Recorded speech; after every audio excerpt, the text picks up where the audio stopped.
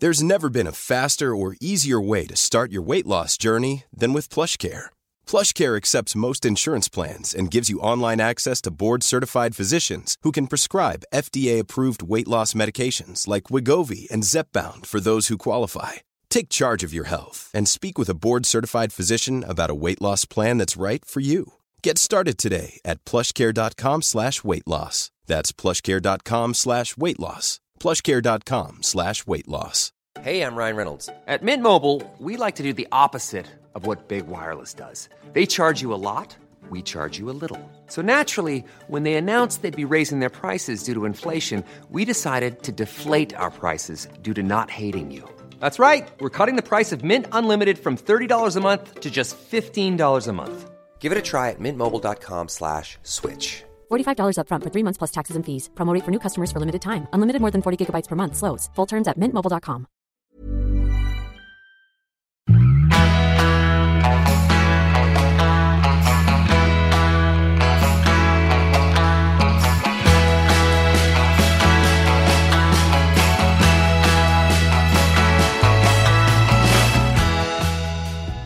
Välkomna till ett nytt avsnitt av Träningspodden, er röst i träningseten. Jag heter Jessica Almenäs och på andra sidan har ni Lovisa Lofsan Sandström, vårt alldeles egna proffs som jag alltid rådfrågar när det är något jag undrar över. Och även ni gör ju det, för att vi får ju väldigt mycket frågor till Träningspodden. Och Lovisa har ju, jag sitter ju och höftar när jag svarar på frågor. Lovisa, hon kan ju däremot svaren. Jag killgissar en hel del också, Jessica. Gör du? Ja, du får det låta som att du vet precis allt. Du vet att mina kompisar kallar mig för Lovisa Facit Sandström. Ja, för att du tycker alltid att du kan och vet allting bäst. Ingen är så övertygande som jag.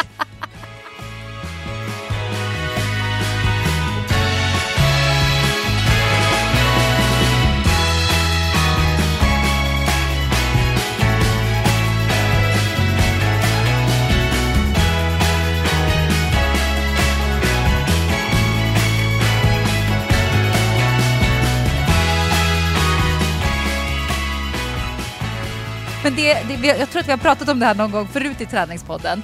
Men det är ju lite synd nu för tiden när Google finns. Och det är så lätt att ta reda på saker. För att förut så var det ju verkligen en hög tid. Eller vad ska man kalla det? Det var ju verkligen, det var en bra tid för sådana som du och jag. Som kan låta övertygande och som att vi alltid har rätt. Även när vi ibland inte har en aning. Ingen kunde ju motbevisa en. Det handlar ju bara om att man kunde lägga fram det på ett sånt bra sätt så att alla trodde på en. Ja, och argumentera. Alltså det här att man har sina argument. Och det här att man kan hänvisa till att ja, men det är ju logiskt. Ja, men precis. Exakt. Och till slut så fick man ju alltid rätt då. Även om man kanske ibland inte hade rätt. Men det var ju ingen som kunde säga något om det. Du, det här avsnittet av Träningspodden, det spelar ju vi in en bit i förväg. Och det beror på att jag ska åka iväg till OS i Sydkorea som förmodligen pågår då när det här avsnittet sänds. Och är borta i 3,5 veckor. Och du ska ju åka till Indien och yoga, och du kanske också är i Indien när det här avsnittet sänds. Och det blir helt enkelt för krångligt för oss att få ihop det när jag är borta och du är borta. Ja, men jag tänker så här, det blir lite psykedeliskt, men om man nu lyssnar på Träningspodden och det är fredag, då kan man se framför sig att jag sitter i en sån här lotusställning med pekfinger och tumme ihop, och så sitter jag sån här Ja, precis. Jag visualiserar dig just nu i den ställningen. Och vad gör du samtidigt, Jessica? Ja, om det är fredag, nu ska vi se, fredag, ja, jag orkar inte tänka tidsskillnader, men ni får ju tänka att jag sitter förmodligen i en studio i Sydkorea och sänder samtidigt. Så kan ni slå på mig på 5:an också, så blir det helt surrealistiskt när ni både hör mig och ser mig. Eller så ligger jag och sover på mitt hotellrum. Eller så sitter jag och tittar på pågående OS-tävlingar, precis som ni gör här hemma. Men om man vill följa OS-sändningarna som en helt vanlig svensk i Sverige, hur gör man då? Nu när jag tänker efter, Lovisa, så tror jag att det här avsnittet kommer att sändas helgen innan OS börjar. Alltså OS börjar i den helgen som vårt avsnitt sänds. Så invigningen har inte varit än?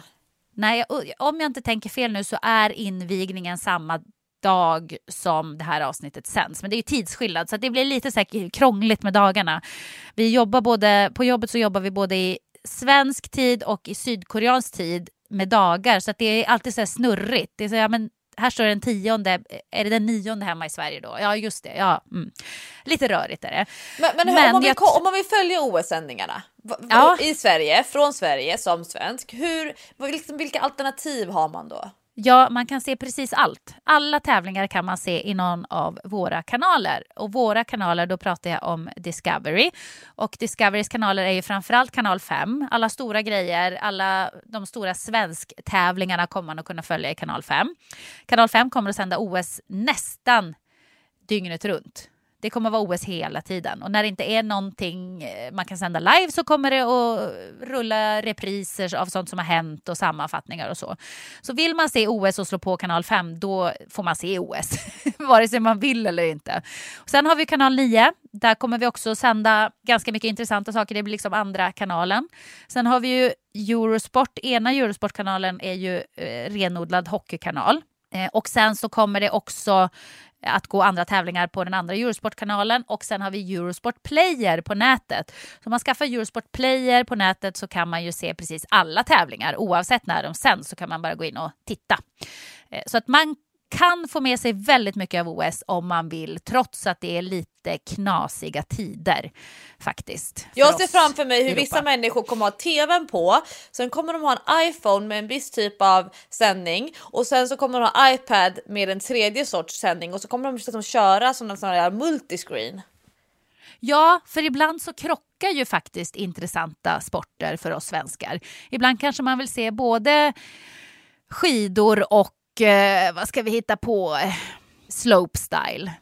Och då kan man göra det. Vänta nu, slopestyle?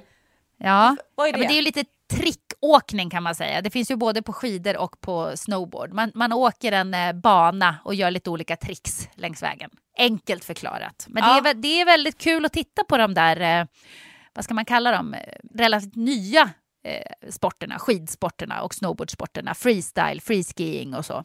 Det är kul.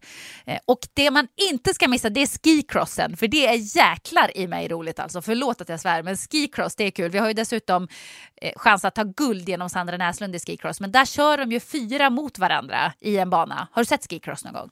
Det är en av mina favoritsporter att kolla på. När man är på Broken i Åre, en av mina favoritrestauranger i hela världen, då har de en sån här Red Bull-TV som ligger och kör sån här typ Red Bull-event. Och det kan vara allt ifrån att man har byggt sina egna flygfarkoster och springer ut från en ramp och landar i vattnet, till att man kör parkour i någon sån här grekisk by i slänten ner mot havet. Eller så är det skicross i en riktig isremna ner för någon skidtopp eller alptopp eller någonting. Och det är, alltså du vet, skicross, då sitter jag och äter mina pommes frites och jag håller på att tappa hakan, för de är så fantastiskt duktiga.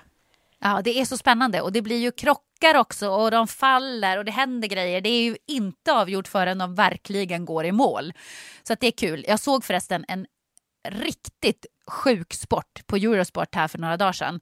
Det var som skicross fast på skridskor. Ja, men det var det du kommer på. Nu blandar jag ihop det här. Jag vet ju att det finns på skidor, men det som jag har sett, det är ju på skridskor. De har ju du menar på skridskor. Ja, men hur läskigt ser inte det ut? Alltså jag skulle inte göra det om jag fick 1 miljon. Man skulle ju slå ihjäl sig i första hoppet, tror jag. Men de glidar ju ibland på magen, sen kommer de ju upp stående sen. Så det känns ju som att de är lite stunt över det där. Ja, men det är riktigt sjukt. Och så när man är flera också i banan och håller på att knuffa så grejer. Alltså... Du bara, ursäkta mig, nu är du på min bana. Ja, men det är den sjukaste sporten. Det är ju ingen OS-sport än, men det borde vara, kan jag tycka, för det är riktigt rolig sport. Vi får göra en namninsamling för det. Ja, precis. Träningspodden sponsras även denna vecka av Novo. Ja. Och förra veckan så berättade vi att Novo vill höja humöret lite på Sveriges framtida pensionärer.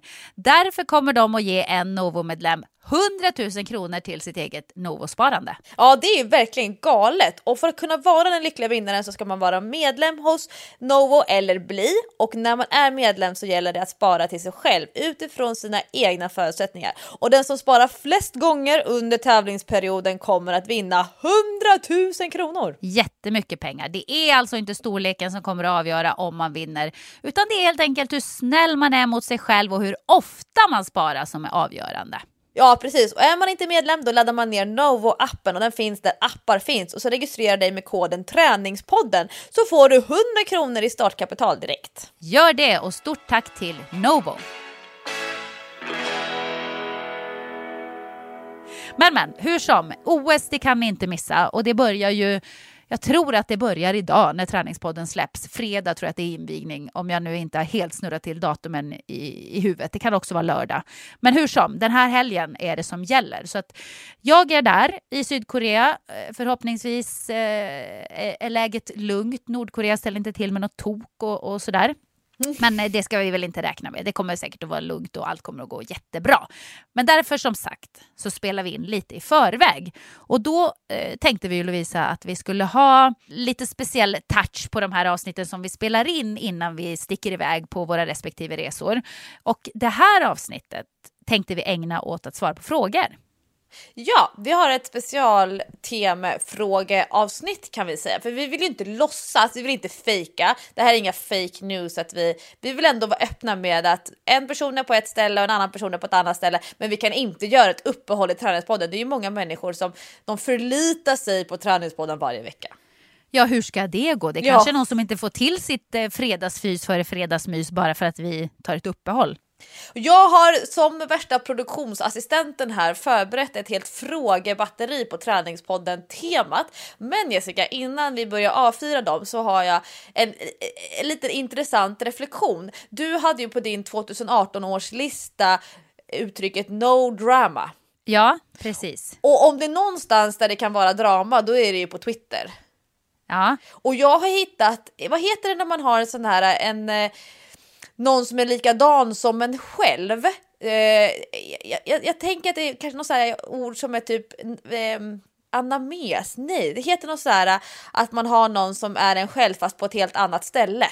Förstår du vad jag menar? Jag vet faktiskt inte vad det är för ord du söker. Jag brukar ändå vara rätt bra på ord, men jag tror inte att det här är något ord man använder till dagligdags direkt. Nej, men jag har hittat din jämnbördige, din jämlike som intressant nog har tagit exakt samma beslut som du inför 2018. Det här kanske var lite mer begränsad tidsperiod, men jag läste en intervju med de kvinnliga hockeyspelarnas förbundskapten, nämligen Bork. Ja, Leif Bork, ja. Leif Borks Twitter är tydligen en väldigt lång sörja av helt olika typer av sågningar, hyllningar, artikeldelningar. Men the drama som följer. Och nu har han gått ut med att han ska hålla sig på mattan. Han ska vara försiktig med tangenterna under OS. För han vill inte ha så mycket drama. Jag tänker, har ni snackat ihop er om det här? Det har vi faktiskt inte, men jag såg ju någonstans i någon krönika nyligen så utnämnde de ju Leif Bork till idrottens GV. Du vet att han tycker till om precis allting och har åsikter om allt. Och soldoktorn i TV4 kanske. Ja, det ska vara det då. Det var ju några som tyckte då så här, sluta inte tycka Leif, sluta inte tycka det behövs. Dina åsikter som sticker ut och ibland är lite tokiga och sådär. Men ändå uppfriskande får man väl säga. Så att, nej, vi har inte snackat ihop oss. Jag tror inte att jag är riktigt på hans dramanivå. Även om jag har kört ett litet drama-race. Nu är ju det här någon vecka sedan. Men jag hade ju ett litet drama-race trots mitt nyårslöfte eller min nyårslista angående vaccin. Nej men Jessica... Ja, men det du kan inte hålla dig. Ja, men grejen var så här Lovisa, att jag blev uthängd i en antivaxgrupp på Facebook när jag hade gått och tagit influensavaccin, där folk hoppades att jag skulle bli sjuk och få allvarliga men av vaccinet och det skulle vara rätt åt mig. Och då så brann det till i skallen, då fick jag faktiskt nog. För det tycker jag är verkligen över alla gränser. Alltså, det skriver människor det i en Facebookgrupp om dig för att du har gått och vaccinerat dig? Ja. Och då tycker jag att då är de lite grann ute och cyklar. För varför jag brinner för det här med vaccin, det är ju inte för att jag vill någon illa. Det är ju precis tvärtom. Det är ju för att jag vill att alla ska få vara friska. Och speciellt barn. Och att man inte ska sätta någon annans liv i fara. Liv eller hälsa i fara. Och de vill ju då uppenbarligen precis tvärtom för att bevisa sin tes.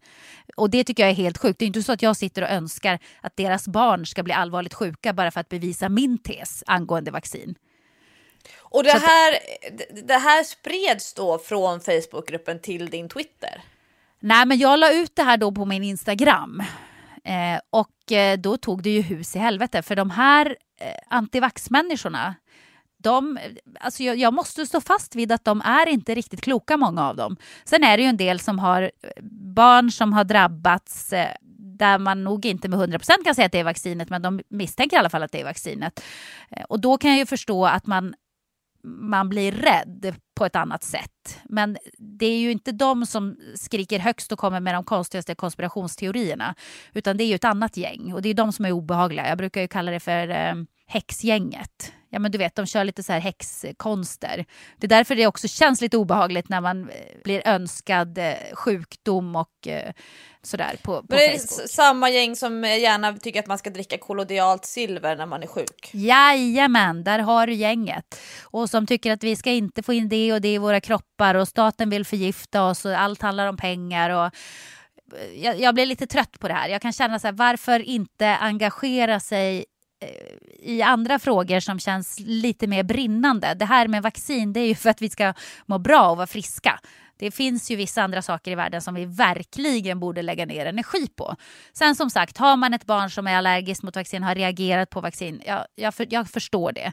Men jag vidhåller ju att biverkningarna av vaccin är både ovanligare och mindre vanliga än de biverkningar som man kan få av sjukdomarna man vaccinerar emot. Så att i alla fall, men det här blev ju ett jäkla drama, och det kom ju in 700 kommentarer hittills när vi spelar in det här. Det kommer och säkert du att bli tog fler. Ett återfall. Jag tänkte först, jag ska inte gå i svarsmål. Jag ska inte svara på en enda kommentar. Men jag kan inte låta bli. Jag blir så provocerad. Så att jag tog ett litet återfall till dramavärlden igen. Men jag ska därifrån. Jag ska backa ur. Nu har jag nämligen satt ner foten och sagt till folk, men kom argumentera, tala om för mig varför, bla bla bla. Du vet, de argumenten man har dragit 1 miljon gånger och inte orkar dra en gång till. För det är helt naturliga saker som du också kan hitta lätt på seriösa webbsidor. Och då menar jag inte oseriösa webben som de här letar sin info på. Så jag orkar inte dra det igen. Så nu är mitt svar så här: nej, jag vill inte ge mig in i den här diskussionen igen. Jag har gjort det 100 gånger och jag vill inte höra dina argument. Jag kommer inte att ändra mig. Jag har hört dem redan. Och då får man ju tillbaka så här: du kan inte argumentera, du kan inte vinna, du har för dåliga argument och bla bla bla. Jag har ingen respekt för dig längre. Och då vill ju de provocera igång mig såklart. Men jag har inte svalt det betet än. Och jag ska försöka hålla mig ifrån det. Men steget däremellan, alltså från en sån typ av debatt till att killgissa hur man bygger bästa toppen på biceps i träningspoddens anda, det känns ganska stort. Ja, men det är ganska stort. Det är ganska stort. I träningspodden har vi inte så mycket drama heller. Men då är det alltså Jessica Almenäs, det är Leif Bork och det är Leif... Nej, heter han också Leif GW Persson? Ja, Leif är liksom namnet. Och Jessica, det är ni som är det här att man sitter och håller på Twitter-fingrarna. Det ska bli spännande att se hur Borkan klarar den här OS-provokationerna, och beroende på hur det går då för i sockergänget ska vi se om han kan hålla sig från att han har ju både sågat sina egna spelare och andra motspelare. Alltså det är jätteintressant. Det ska bli kul att se hur han klarar det här. Jag har följt ett nytt konto på Twitter från och med nu. Jag ser också fram emot det. Hur ska det gå? Och kommer jag att klara mig? För jag kommer ju säkert också att bli provocerad och hamna i en del grejer. Du vet, när folk tycker och tänker, och jag själv kanske tycker och tänker i sändningar och så. Så att det blir intressant om vi lyckas sitta på fingrarna eller ej. Jag ser framför mig hur Anja Persson sitter och masserar din onda fot, och samtidigt sitter du och twittrar och frågar henne: du Anja, hur ska vi formulera det här? Vad tycker du? Ska vi gå ut med det här? Ja, man vet aldrig. Anja blir din nya Twitter-rådgivare. Ja, kanske behövs.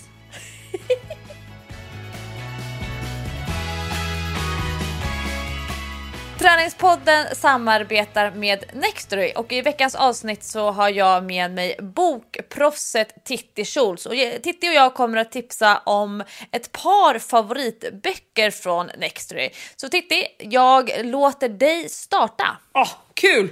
Jag älskar ju böcker, det vet ju du. Och jag läser alla möjliga sorters grejer. Men just nu är jag inne i en period där jag läser äckliga och läskiga saker.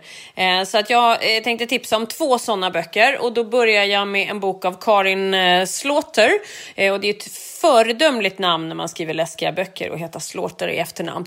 Triptyk heter boken. Och det handlar om helt vidriga mord i Atlanta. Man antar att det är en seriemördare. För varje offer har helt groteska stympningar. Det är liksom signumet för den här mördaren.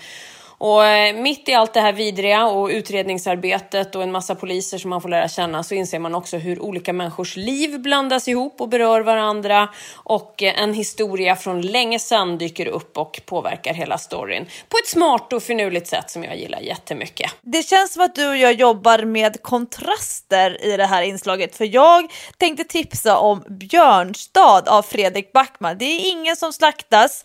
Det är inte så jättekult namn. Men det är väldigt intressant, vad ska man kalla det för? Det är lite sådär idrottsgenus, alltså kultur, hederskulturer, våldskulturer och syn på sexualitet och vem som egentligen har makten i idrott och i stad. Så Fredrik Backman, Björnstad och fortsättningen Vi mot er, det blir mina tips får vi säga den här veckan. Har du något mer på ingång till det? Absolut, då avslutar jag med en roman, fast en läskig roman. Den kryper in under skinnet på en. Heter Floden om natten, skriven av, här är jag osäker på hur man uttalar efternamnet, men Erika Ferencik. Det här är alltså som sagt då en roman och det är en grupp kvinnor, ett gäng kompisar. De drar ut och ska semestra tillsammans. De väljer att vandra och kampa, ta ut sig, bli svettiga. Jag tänkte att du skulle gilla det. Allt går åt helvete såklart. Efter en otäck forsränningsolycka så förlorar de precis allt. De har liksom inga prylar kvar.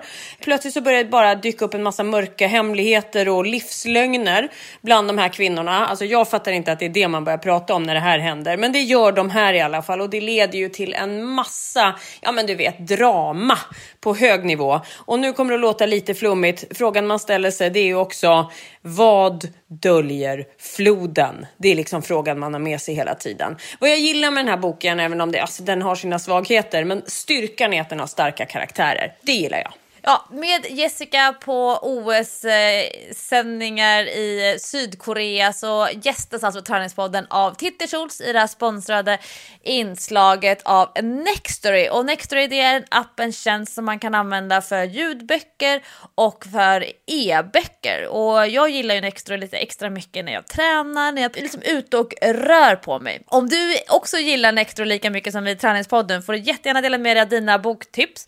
Och vi vill tipsa om att Nextory numera har ett familjeabonnemang, så ni behöver bara skapa ett konto för hela familjen.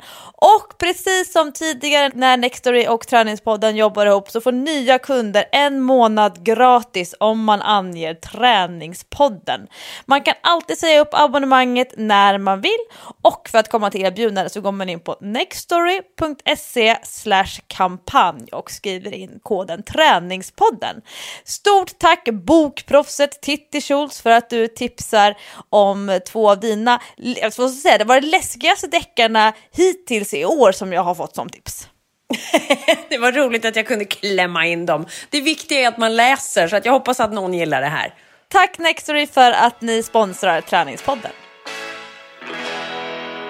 Jag tänker, ska vi köra vårat stora frågebatteri? Som vanligt så är det ju högt och lågt i Träningspodden andan.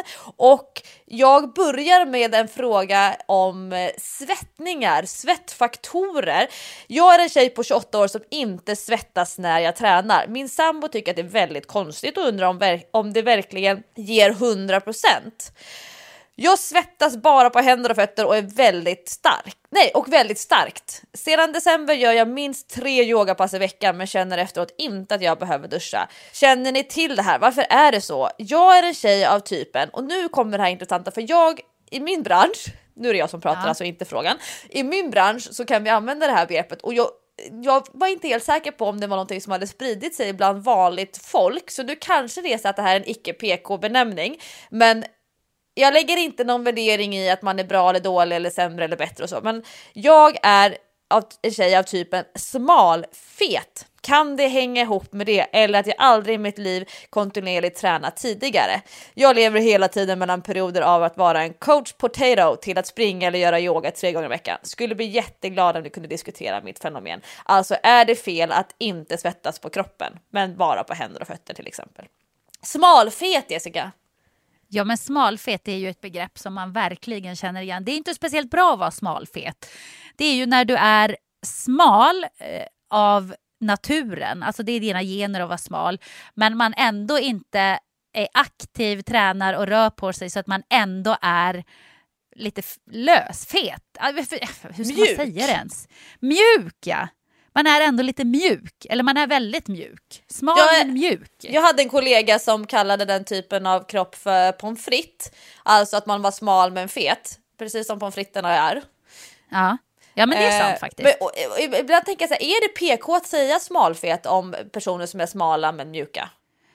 Jag skiter faktiskt i om det är PK eller inte. Men jag tror att de flesta fattar vad man syftar på. Man lägger ju ingen värdering i det egentligen. När man pratar ur folkhälsoperspektiv och folkhälsosiffror, när man börjar blanda in BMI och liknande, midjemått, och man börjar använda sådana typer av mätningar för att kunna bedöma hälsofaktorer och kunna mäta grupper över tid. Där man säger till exempel att den vuxna svenska befolkningen blir fetare över tid. Vi blir allt mer överviktiga, eller att man försöker se någon form av utveckling på lång tid. Då säger man att det är problematiskt med den här pommes frites kropparna eller de här smalfeta människorna, för att de kommer undan ur BMI-mått. Alltså de kan ha ganska lågt BMI, men de kan fortfarande ha samma höga fettprocent som någon som har ett högt BMI. Men man tycker som individ så kommer man undan med att inte träna eller att ha den här typen av kroppen för att man är en small eller man är en medium, och därför tycker man att man det är good enough. Jag behöver inte träna eller jag behöver inte tänka på hur jag äter. Men man kanske har exakt samma eller ännu sämre hälsofaktorer än någon som är större, någon som är tyngre, men som har lägre fettprocent eller som tränar mer eller äter bättre. Så att det är faktiskt ganska intressant med den typen av smalfeta personer som rättfärdigar sitt beteende, att de inte tränar eller inte tar hand om sig när det gäller kost, för just att de är små men ändå mjuka eller har ganska mycket fett på kroppen. Ja, precis. För jag vet ju många smala människor som säger men jag vill inte träna för då blir jag ännu smalare. Och då tänker jag, men träna är ju precis vad du borde göra. Du måste bara veta hur du ska träna. Det är det som är grejen. Och BMI, tänker jag, det måste ju i dagens läge, när folk tränar väldigt mycket, det är ju inne att träna. De flesta tränar ju. BMI måste ju vara otroligt förlegat, för att muskler väger ju också mer än fett. Till exempel Patrik har ju för högt BMI egentligen. Och han har ju knappt något fett på kroppen överhuvudtaget. Han är ju supervältränad. Men han har ju å andra sidan väldigt mycket muskler. Ja, och jag kommer ihåg för kanske låt säga 15 år sedan när jag började de här folkhälsoinriktade kurserna, när jag började plugga både specialidrottskurser, när man får liksom lära sig de här grundprinciperna när det gäller hälsa och träning, fysisk aktivitet och motion och så vidare. Och man pratar om riskerna med att använda BMI som ett mått på hälsa eller att vara vältränad och så vidare. Så var många försvarsmekanismer att säga att men de som är riktigt vältränade då, de får ju högt BMI bara för att de har mycket muskelmassa. Men då bemötte alltid forskningsvärlden eller de som har kommit med de här siffrorna att men du måste vara extremt vältränad för att få ett högt BMI på grund av träning. Eller du måste vara jättemuskulös för att kunna ligga där övre spannet. Men nu idag så kan ju jag se att de här, till exempel många kvinnor som jag möter, som historiskt sett har varit tunga, stora, kanske framförallt på grund av genetiken, när de börjar styrketräna och vågar vad ska man säga, våga släppa taget om att hålla ner i vikten genom att äta mindre och hålla på med massa kondition. De vågar styrketräna, de bygger muskelmassa, de kanske till och med går upp i vikt. De är starkare än alla andra. Och de klassas som överviktiga, de har högt BMI, de har BMI i det övre spannet. Alltså idag behöver man inte vara särskilt extrem för att ha ett högt BMI och vara superstark. Och det är till och med så att jag har kollegor som alltså, de tränar inte mer än 4-5 gånger i veckan.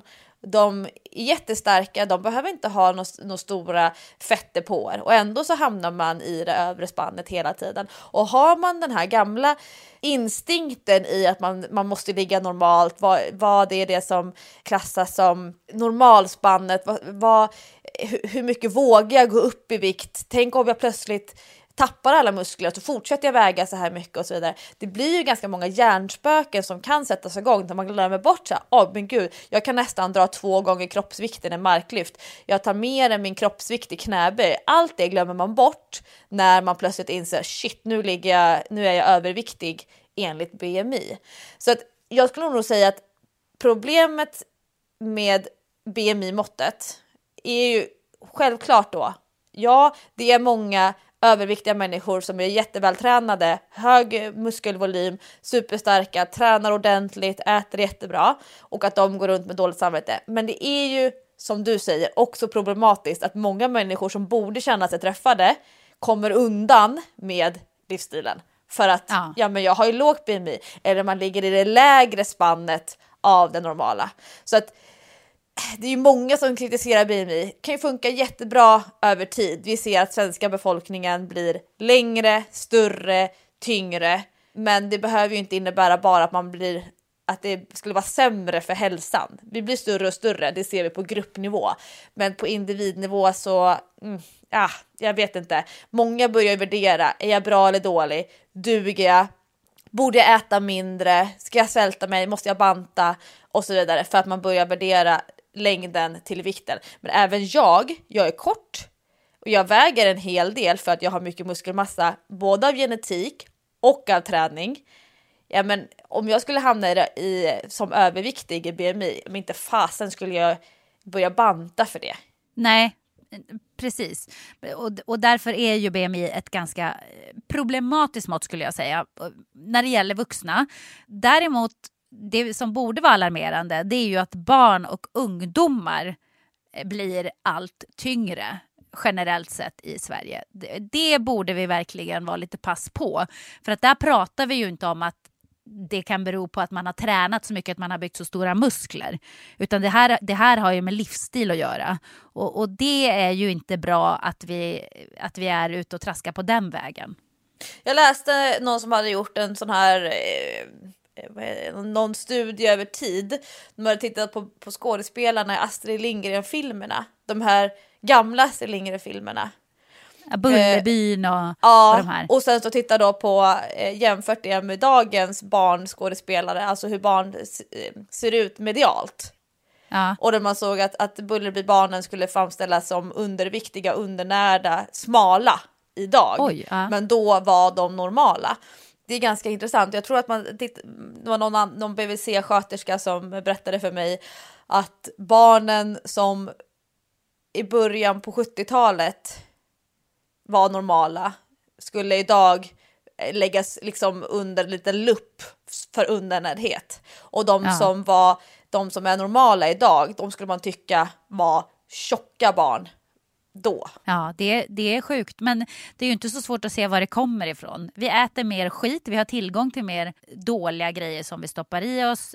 Vi rör på oss mindre, vi tillbringar mer tid med paddor och telefoner och framför tvn och sådär. Så att det är ju en naturlig utveckling, men det är ju ingen bra utveckling. Frågan är bara hur vänder man en sån utveckling. Men det är ju en mycket större och helt annan fråga. Ja, nu ska vi tillbaka till svettfrågan, Jessica.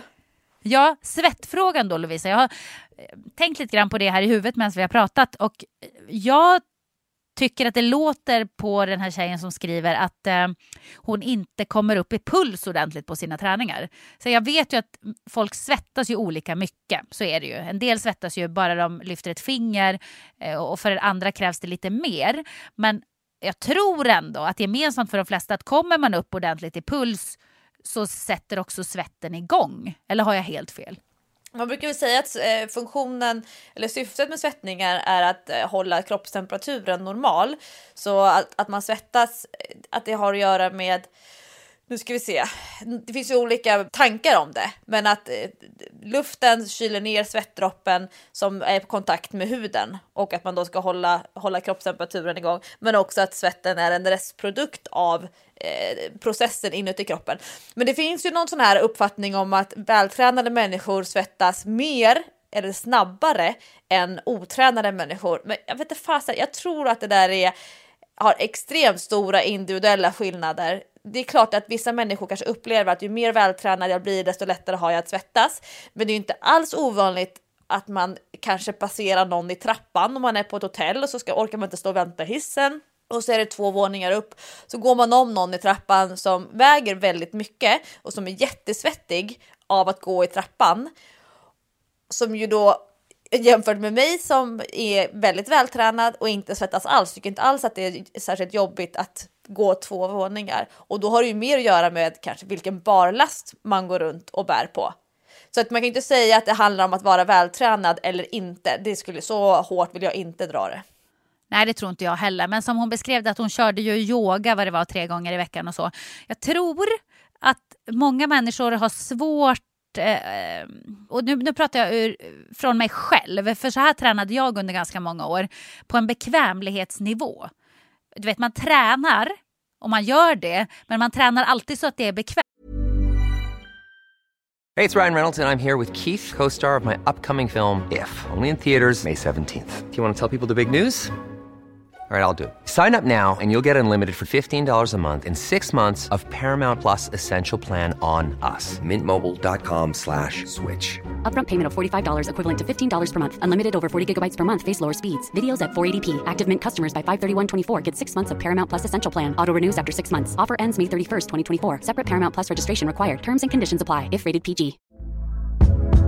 Hey there, it's Michelle Norris. I'm host of a podcast called Your Mama's Kitchen. When I travel, I'm usually looking for a way to find a taste of home when I'm not at home. And one of the things I love to do when I am at home is entertain. And Airbnb allows me to do that. When I was in California recently, I rented a house that had a great kitchen. And when we were sitting around the table, we were all thinking, we're in someone else's house. Someone could be in all of our homes as well. If you have a home, but you're not always at home, you have an Airbnb. Your home might be worth more than you think. Find out how much at airbnb.com/host. Vi är även denna vecka sponsrade av Rusta och det passar perfekt för det är ju full vår ute nu. Man kan vara ute utan att ha dunjackor och 10 lager kläder, det gillar man. Äntligen. Varje vår tycker i alla fall jag att det känns som att det är ett helt nytt liv som börjar. Jag kan sitta ute, jag tycker om att känna solen värmer ansiktet. Och för mig är det liksom, det är ett njut. Älskar att vara ute. Och Rusta, det är vårens bästa vän för de har allt för det här nya livet, utomhuslivet. Ja, precis. Vi har ju tidigare berättat att Rusta har ett brett sortiment av i princip allt som du behöver till din uteplats. Och jag har snackat mig varm om solcellsbelysning. Det tycker jag är kanon. Du var inne på ljusslingor och krukor, Lovisa. Men oavsett vad man behöver så får man mycket för pengarna hos Rusta när man ska förvandla och förnya sin uteplats. Hur är det hos dig, Jessica? Har du några favoriter när du ska piffa upp er utomhusmiljö? Ja, men det har jag faktiskt. Jag gillar att det känns lite lounge-shit. Så jag brukar ju satsa på att köpa någon ny utomhusmatta. För att de är väldigt prisvärda hos Rusta. Så det tycker jag är en stor favorit. Jag ska säga vad jag är sugen på. Berätta. Jag tycker ju att det är bra att ha kuddar som man inte behöver ta in. Det står absolut på min lista för den här våren. Ja. Det ska vara lätt att ta sig ut. Kuddarna ska bara ligga där, redo att ta emot den. Ja, man älskar sånt som man inte behöver plocka ut och in. Och då så säger ju nog jag att grejer till utegymmet, alltså vi pratar hantlar, kettlebells, foam roller, sådana saker är också för mig att vara ute, det är låg tröskel till att träna. Och så kan man liksom ta in och ta ut. Och Rusta har riktigt bra hemmaträningsgrejer. Och jag tänker så här, ja, men man sitter och hänger där i sina kuddar och så kan man träna. Och så kan man hänga och träna. För alla våra lyssnare så är ju träning en viktig del av utomhusmiljön, det vet jag. Vi uppmuntrar och uppmanar våra lyssnare att njuta av utomhuslivet och kolla gärna in Rusta när ni vill uppgradera er utemiljö. Kolla in rusta.com, men framförallt besök ett Rusta varuhus och få inspiration till ditt nya uteliv. Vi säger tack till Rusta! Stort tack! Det blir aldrig obekvämt att träna och det betyder ju att man kanske aldrig riktigt kommer upp i den pulsen där det är obekvämt eller blir så flåsig att det känns obekvämt att andas eller tar i så att det verkligen känns i hela kroppen. De flesta människor, eller de flesta, men många som kanske inte är så träningsvana eller bara träna för motions skull och så, ligger inom bekvämlighetszonen och då kanske man inte svettas så mycket. Så att hennes kille kanske är något på spåren att hon inte riktigt tar i, men det beror ju helt och hållet på vad hon vill uppnå med sin träning. Alltså det kan ju inte vara ett mål att träna för att svettas. Alltså då måste man ju ha ett annat mål med att göra den sortens träning där man kommer upp så mycket i puls och ansträngningsnivå att man faktiskt svettas. Och det vet jag ju inte om det är hennes mål. En del lite såna här fjantiga magasin eller sajter som kanske bygger mycket på folks googlingar.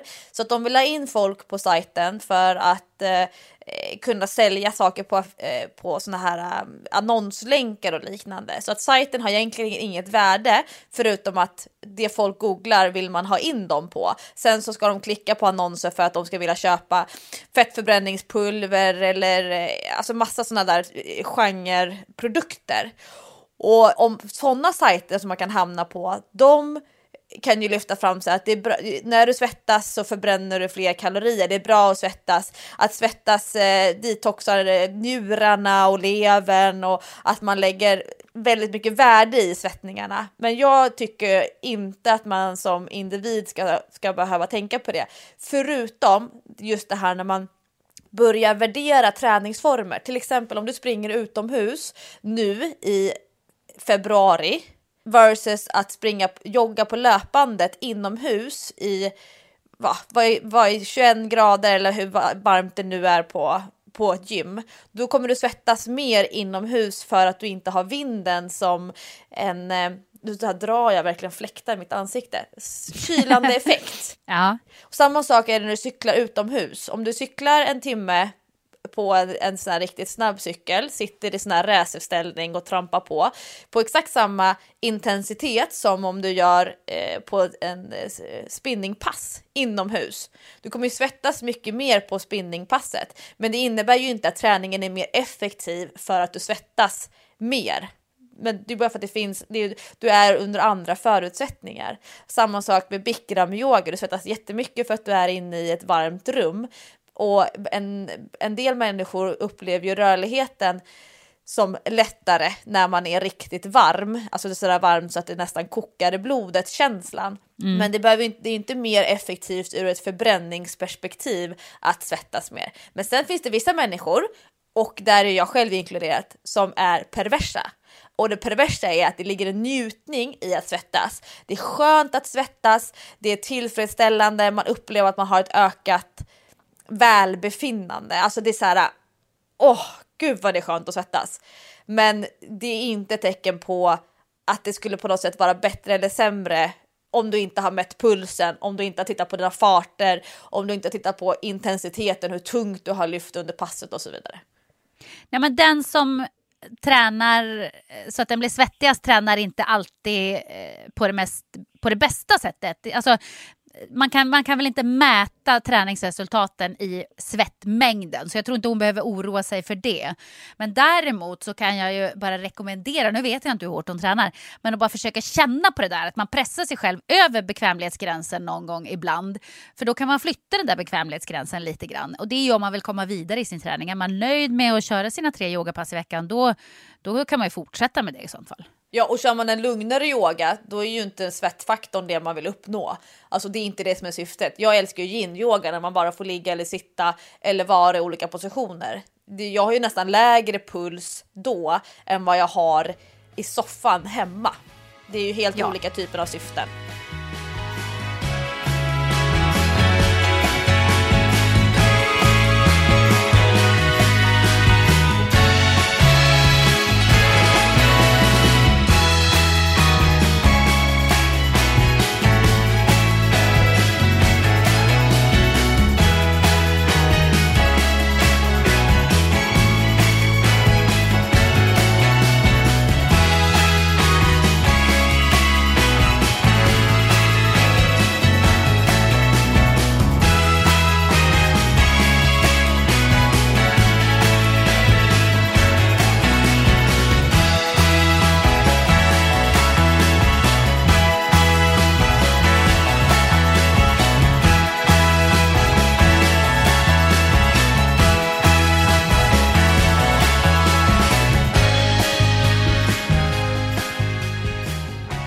Kan jag få sticka in med en fråga här mitt i ditt frågebatteri? Det är du och Leifarna. Ja, precis. Jag tar över. Nej, men den här frågan har vi fått jättemånga gånger. Nu har jag ingen fråga att läsa. Jag bara har i huvudet att det är många som frågar om det här. Och det handlar om träningskläder för gravida. Och det är ju ändå... Vi har ju varit väldigt inne i det här när vi skrev vår bok, Stora träningsboken för gravida. Så att det man har märkt är ju att det är ju ändå relativt ny mark, det här med att man ska fortsätta träna när man blir riktigt stor och har kommit långt in i graviditeten. Och där kanske inte riktigt marknaden för träningskläder har hängt med. Eller vad känner du? Nej, jag tror att de stora klassiska träningsklädsmärkena, de har inte hängt med i den trenden. Men jag tror att det är 100% ekonomiskt intresse. Alltså man tycker inte att det är tillräckligt bra avans. Man får inte upp volymen på den typen av plagg när det gäller försäljning. Men jag har faktiskt gjort en hel del research på det här. Men det kanske du också har gjort, Jessica? Ja, jag gjorde ju det själv när jag var gravid. Så att det är en empirisk studie kan man säga. Men börja med din research, det är roligt. Ja, för några söndagar sedan så var ju vi på Nyhetsmorgon och pratade träning under graviditet. Och då hade din och min, hon är kollega till dig, hon var arbetsplatskollega och nu kanske mer en branschkollega. Och till mig är hon en vän, Maria Forsblom. Mm.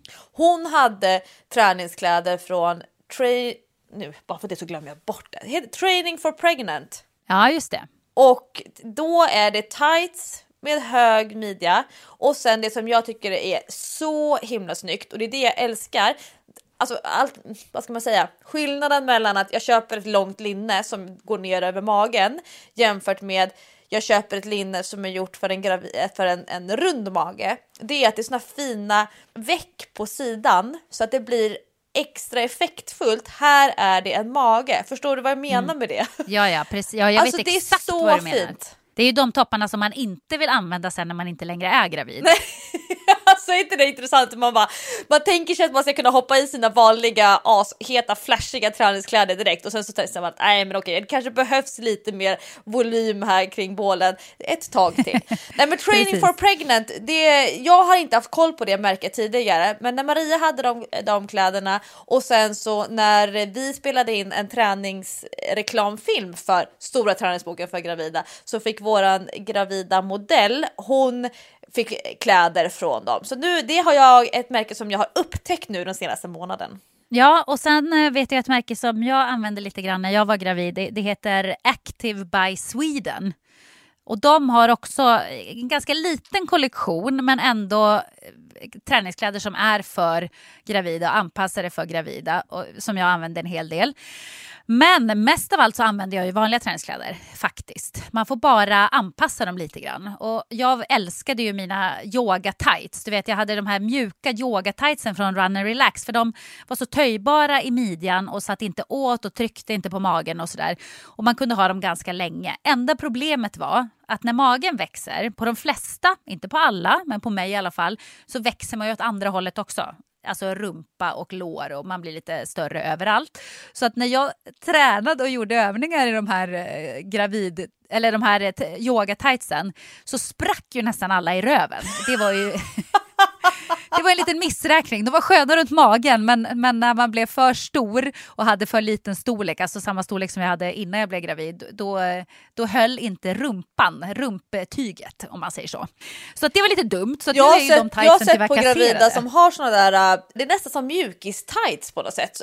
Ja. Och sen att det är lite så här ribbat material. Men ja, exakt. när det inte finns någon riktig mudd, att de kasar ner då i ryggen. Så att visst att byxorna töjs ut framåt och så blir rumpan större. Det blir nästan som ett litet U i ländryggen på byxorna. För att liksom tyget räcker inte riktigt till där åt alla håll när det töjs ut. Ja, men jag tyckte det funkade rätt bra ändå. Det är ju det där med den där höga midjan. Att man kunde nästan dra upp midjan hela vägen över magen. Och då satt de rätt bra. För att det var ju problemet när man hade vanliga tights som inte hade så där hög midja. Och försökte vika dem under magen. Alltså tights som inte satt så hårt då. Utan att man kunde liksom lägga dem under magen. Men där kasade det ju ner. Så att där hade man ju Gällivare-häng efter halva passet. Det är ju väldigt obekvämt tycker jag. Så att yoga tights var bra. Jag hittar också några på H&M med lite högre midja som också var någon slags yoga tights tror jag. H&M hade ju också ett litet utbud av gravidträningskläder faktiskt när jag var gravid. Så där kan man hitta billiga träningskläder. Sen använde jag ganska mycket toppar från Kari Tråd, både kortärmade och linnen, som hade de har en sån här liten klisterremsa längst ner. De är väldigt elastiska. Och så den där lilla klisterremsan, då gjorde det att toppen satt ju kvar där. För annars så var det med vanliga träningstoppar så kasade de gärna upp över magen. Och det är också väldigt obekvämt när man får den här glipan mellan byxan och toppen för att den åker upp konstant. Men med den där klisterremsan så satt det på plats. Och jag tror att det är säkert fler märken som också har en sån här liten klisterremsa längst ner i kanten på tröjan, linningen. Och jag har faktiskt 2 stycken såna här nyheter som nu, jag tror till och med nyheter som är så här bara några veckor bakåt i tiden.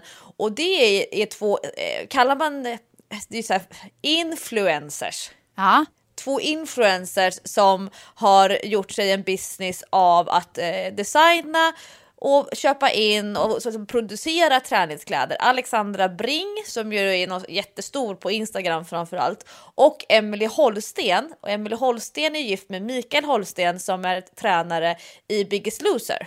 Ja, just det. Mm. Och Alexandra är gravid och Emily, hon har fått barn för några månader sedan. Hennes son heter Winter. Och båda de 2 har tagit fram egna kollektioner nu med gravidträningskläder.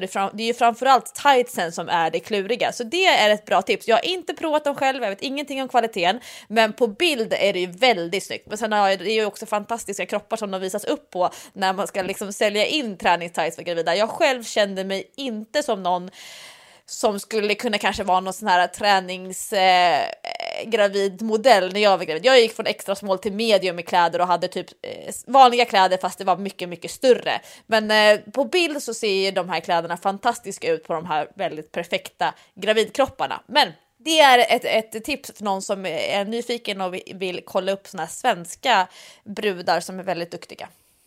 Sen så kan jag ju också rekommendera, för att runda upp det lite grann, att man faktiskt investerar i 1 eller 2 nya sport-BH:ar, för att man växer ju där också. Både bröstkorgen och brösten blir större och väldigt många får, precis som jag, en härlig degklump med ryggfett också som tar lite plats där. Ja, men helt ärligt, så jag kan fortfarande inte ha mina gamla sport-BH:ar. Jag har kanske 2-3 stycken som jag går runt på som passar. För att brösten är fortfarande större och sådär. Och allt annat som har expanderat är också större. Så där kan man behöva gå upp en storlek. Sen är det ju väldigt skönt att ha kompressionsstrumpor när man tränar när man är gravid. För att man får ofta ett tryck ner i benen. Och det kan kännas väldigt obehagligt. På grund av den stora tyngden som magen innebär. Och då är det skönt att trycka ihop vaderna lite grann med kompressionsstrumpor. Så det tyckte jag var superbra när jag var gravid. Bra tips! Yes! Då kör vi nästa fråga som handlar om träningskompisar. Och det här är intressant för vi har ju pratat en hel del i träningspodden om det här med att man bestämmer sig för jag är en sån som. Att man definierar sig själv. Och du Jessica har ju varit inne på att man kanske aldrig ska definiera sig för då kan man alltid ändra sig. Men frågan lyder så här. Jag har alltid varit en människa som föredrar att träna själv. Då kan jag fokusera helhjärtat på det jag gör och inte på att vara social. Kanske värt att tillägga att jag är något av en introvert person. Men en del av mig vill skaffa mer umgänge och vänner och ha någon att dela träningen med. Så idag tränade jag med en bekant. Vi känner inte varandra jätteväl men ändå så pass att vi bokar in en träningsdate. Men jag känner mig så obekväm. Istället för att fokusera på träningen tänkte jag på vad jag ska säga till henne. Tittar hon på mig nu vad jag gör? Hon verkar mycket mer rutinerad än jag när det kommer till träning och så vidare. Jag har nyss börjat med ett träningsprogram i stora träningsboken för kvinnor och där är mycket nya övningar för mig. Hade jag kört det jag brukar köra innan och som jag är mer säker på hade det kanske varit annorlunda. Jag vet inte. Men tror ni att man antingen är en person som gillar att träna själv eller att träna med andra? Eller kan man bygga upp det här tro? Vad ska man tänka på när man tränar i så fall? Måste man köra samma övningar? Mina frågor kanske låter så löjliga men har typ aldrig tränat ihop med någon under mina 10 år på gym och en del av mig vill bara få det att funka. Du är ju introvert Jessica, skulle inte du säga det om du ska definiera dig själv? Jag skulle säga att jag, i alla fall när jag tränar är jag ju introvert. Jag vill ju träna själv. För att jag vill ju träna efter min egen dagsform. Jag vill göra de övningar som jag vill göra och som jag har bestämt att jag ska göra. Jag har ju väldigt svårt att anpassa mig till någon annan när jag tränar. Jag vill ju helst inte göra det. Jag körde mycket gruppträning förut. Det tyckte jag ändå var okej, men det var nog mest för att man hade en instruktör som sa till en vad man skulle göra. För det går ju bra för mig att träna med PT, det är inga problem. Men att gå till gymmet och träna med någon annan, det är inte riktigt min grej. Men jag längtar heller inte efter det, så att jag är ju inte riktigt i samma sitt som den här tjejen. Och jag ser ju bakåt i tiden på min vuxna träningskarriär att jag till exempel under föräldraledigheten inte alls var sugen på att träna med folk. Jag ville inte ha några tider att passa. Jag ville inte behöva anpassa mina pass utifrån någon annan. Jag ville inte prata. Jag stoppade in hörlurar i öronen. Jag ville köra på så intensivt jag kunde så att jag blev klar med träningen. Medan jag idag tycker att det är fantastiskt roligt att träna med andra. Men jag förstår ändå den här utmaningen att det är en person som man inte känner. Alltså att man är kanske bekant, men ska man behöva vara social samtidigt som man tränar och utmanar sig? Hur mycket är det okej att stånka och stöna? Hur förväntas man ge feedback? Förväntas man peppa? Hur mycket ska man prata i mellansätten? Jag förstår ändå, jag själv skulle nog inte vara 100% bekväm med att träna ihop med någon som jag bara är bekant med om jag inte vet vad är syftet med att vi tränar ihop? Ska det vara för att vi ska passa varandra? Det här är så tunga övningar så att vi hjälper varandra i bänkpress eller knäböj så att träningen ska kännas säker. Eller är det så vi tränar tillsammans för att då utmanar vi oss själva, apropå den här svettfrågan. Jag behöver få upp min intensitet och någon annan kan hjälpa mig med det.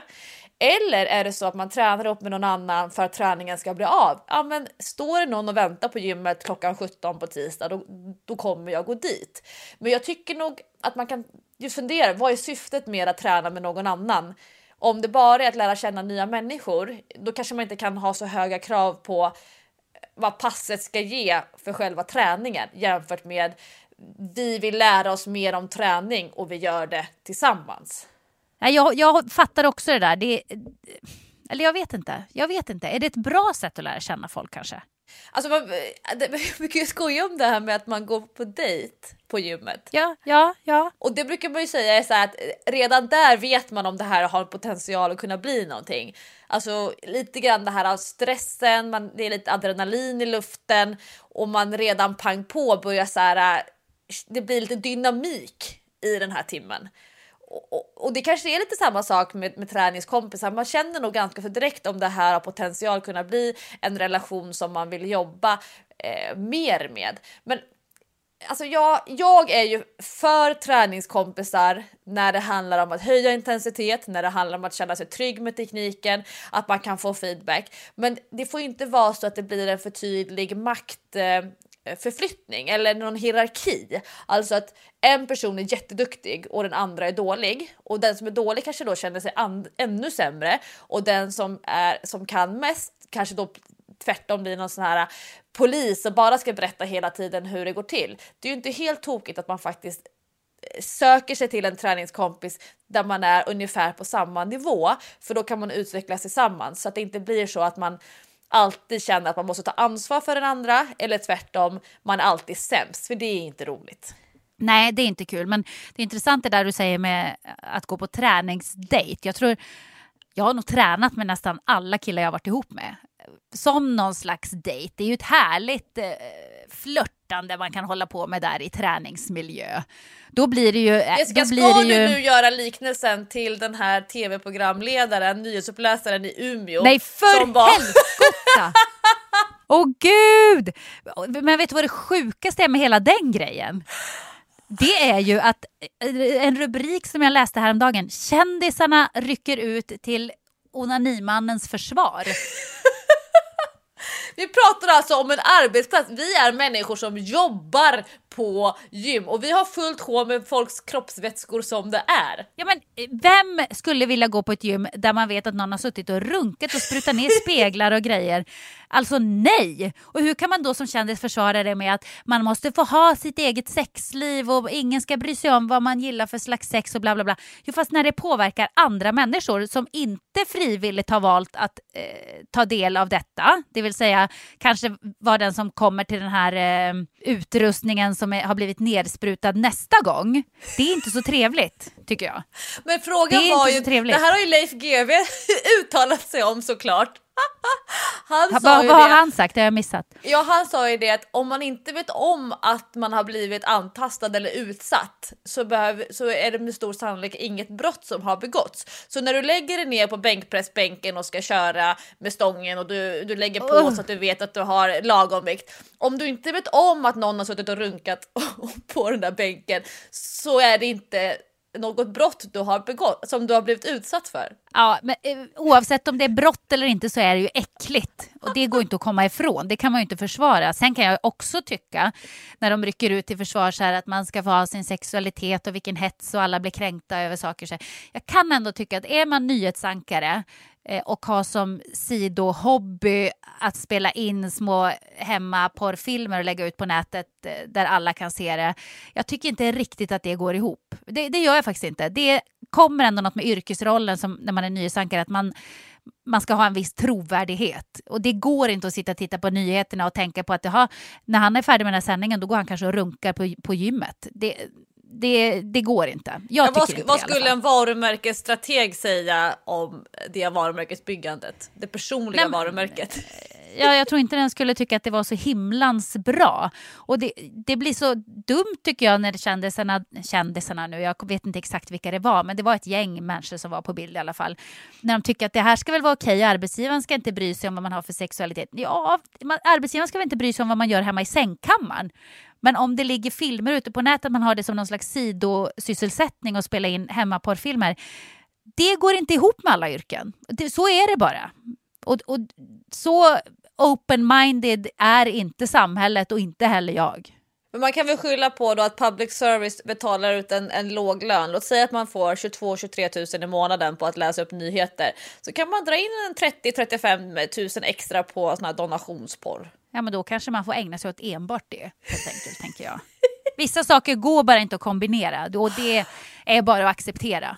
Ja, du förstår, vi som jobbar på gym, vi förstår vad vi utsätts för och vetskapen om vad folk håller på med i omklädningsrum och duschar. Ja, det är inte jättesympatiskt alla gånger. Nej, fy vad äckligt. Usch. Men vad var frågan ens? För nu har jag glömt det. Hur kom vi hit? Det var huruvida man skulle ha en dejt på gymmet, antingen med en kompis eller med en blivande partner. Ja, men jag pratar inte den sortens dejt. Inte så här, nu kör vi förspel i gymmet, sen går vi in i omklädningsrummet och avslutar. Det var inte så jag menade. Du och Falleman. Nej, men fy! Skulle vi aldrig göra. Nej, någon måtta får det vara på tokerierna. Ja, summa summarum, om man ska ha en träningsdejt då kan man fundera över vad är syftet och hur ser makten ut mellan mig och min träningskompis. Alltså varför ska just vi två dejta? Jag tror ju att väldigt många människor skulle få ut mer resultat av sin träning om de dejtade någon som faktiskt kunde höja dem, som kunde höja intensiteten, se till att man vågar lyfta tyngre. Men man måste hitta en träningskompis som faktiskt är på lagom hög nivå. Bra sammanfattat. Har Yes. vi någon fråga till? Det hinner vi väl? Ja, en träningsverksfråga. Ja. Kan vi prata lite mer i podden om träningsverk? Jag älskar att det var vi. Alltså vi lyssnare och vi som ett kollektiv. Alltså jag menar träningsverk med versaler. De senaste 4 dagarna har jag inte kunnat böja armarna på grund av träningsverk i triceps. Jag har inte kunnat sätta upp håret, ta av hörhängena eller klia mig i ansiktet. Och när jag försöker får jag så ont att jag nästan tappar andan. Armarna böjer sig helt enkelt inte. Anledningen är att jag häromdagen körde ett nytt hitpass. Enbart kroppsvikt med fokus på armar och mage bestående av armhävningar, dips, sit-ups med mera. Om jag ska vara ärlig tog jag inte ens ut mig så mycket. Men den här typen av träningsverk är ingen ovanlighet för mig. Jag tycker mig själv ha okej träningsvana. Jag har tränat 3-4 gånger i veckan så länge jag kan minnas. Blandas från gruppträning förr om åren till mer skivstång på gymmet nu. Men varje gång jag tränar ben, oavsett pass och varje gång jag byter träningsform får jag träningssmärta som är helt oproportionerlig till mängden energi jag lägger i passet. Den här gången var det dessutom inte för tunga vikter som ställde till det, bara min egen kroppsvikt. Och nej, jag har inte gått upp i vikt.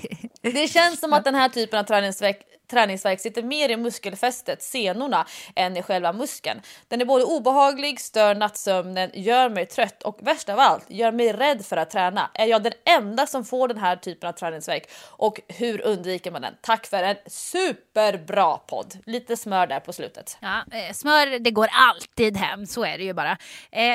Jag kan relatera till det här ganska mycket faktiskt. Jag känner igen mig väldigt mycket i det här. Jag får också ganska mycket träningsverk när jag börjar med något nytt. Eller när jag liksom gör något som kroppen inte är van att göra.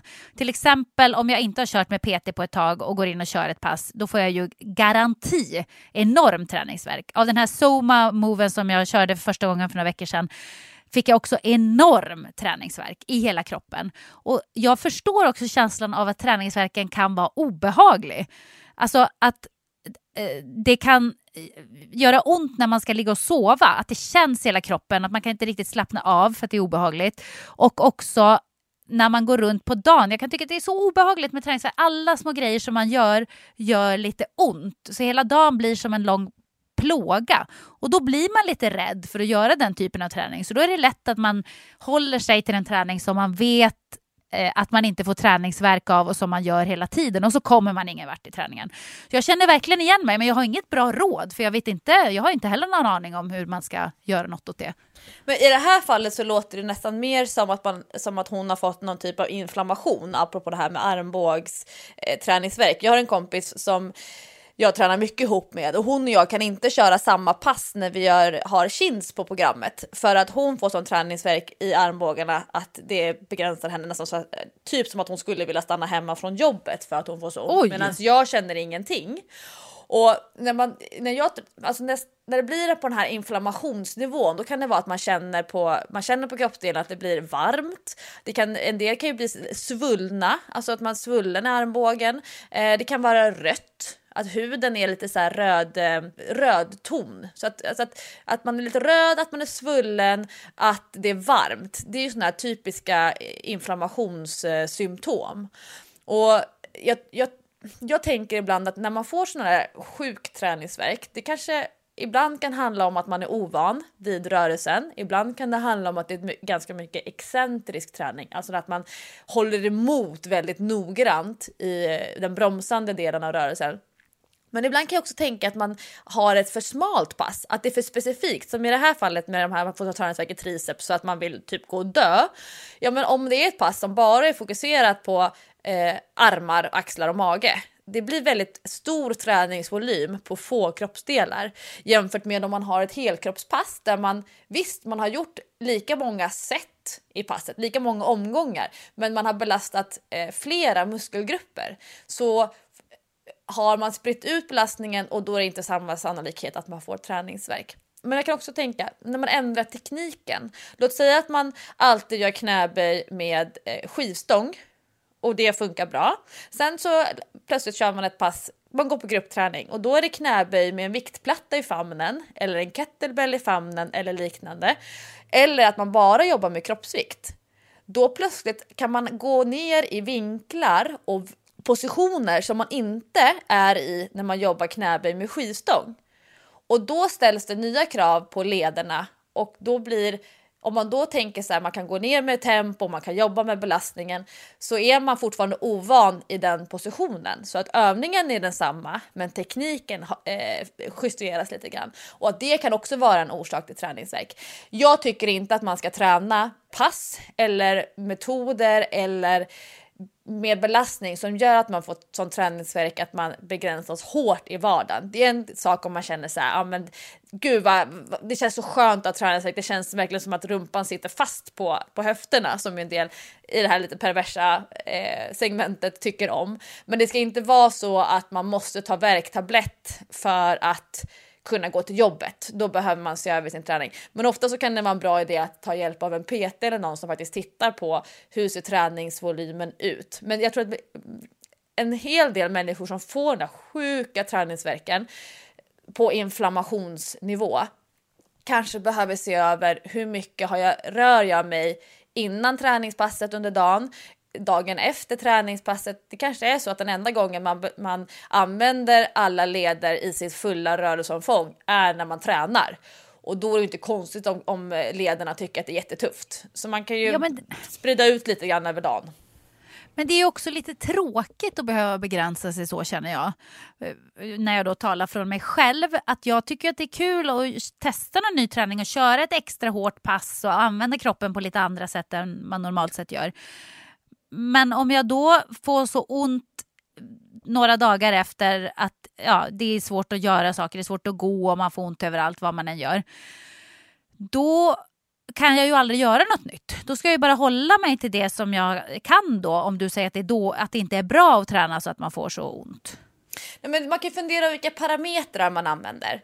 Alltså om du både ska göra rörelser som du inte är van vid i ett tempo som är utmanande och med belastning, och att en tränare eller en gruppträningsinstruktör dessutom ska styra hur många repetitioner du gör och hur lång vilan ska vara. Det är liksom väldigt många parametrar som man kan driva på eller välja att hålla tillbaka. Så att vet man med sig, okej, nu ska jag göra ett pass som jag inte har gjort förut, då kanske man inte ska både göra det med drivet tempo och belastning och i positioner, utan då kan man ju kanske sänka tempot och välja en lite lägre vikt, för man vet att nu kommer jag gå mycket djupare i utfallen än vad jag är van vid. Men när det gäller armar, alltså att köra, låt säga 45 minuters hitpass med bara fokus på armar och axlar, det är jättetufft. Det skulle nog inte jag göra med en PT-kund till mig. Då skulle jag lägga in andra grejer parallellt. Så att jag tänkte säga, ibland så ställer vi orealistiska krav på vad specifika kroppsdelar kan leverera när det gäller träningsdos. Benen är ju annars det vanliga stället att få träningsvärk i, det här lår- och rumpa-saken. Men det är ofta så att vi kan göra en så stor totalbelastning. Vi kan lägga på väldigt många kilo. En del kan ju köra upp mot 100 kilo i benpressen. Och då är det ju klart att det blir någon form av effekt på det.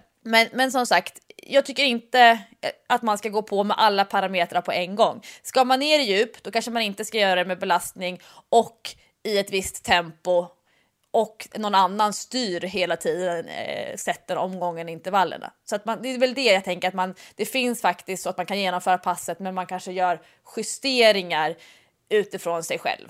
Ja, men jag fattar.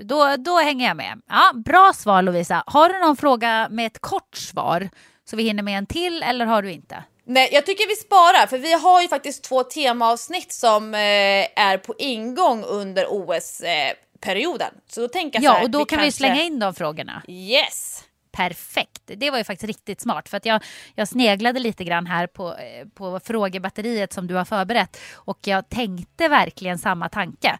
Det här passar ju kanske bra till nästa vecka.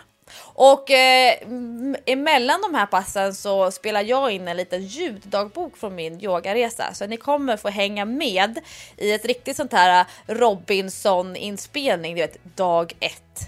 Och så får vi höra. Nej, men vad kul! Det kanske jag också ska göra. Det här blir skräckblandad förtjusning. Det är ju faktiskt roligt, det var en bra idé. Vi får se efteråt. Ja, men jag kanske kör det jag med från OS. Vi får se. Det här blev det stora frågebatteriet med Leif Bork, med träningsverk, med svett, BMI, träningskompisar och sociala frågor. Fullt med frågor och fullt med svar. Hoppas att ni fick med er någonting av detta i alla fall. Så ni håller till godo till nästa vecka. Tack för att ni lyssnar på Träningspodden vecka ut och vecka in.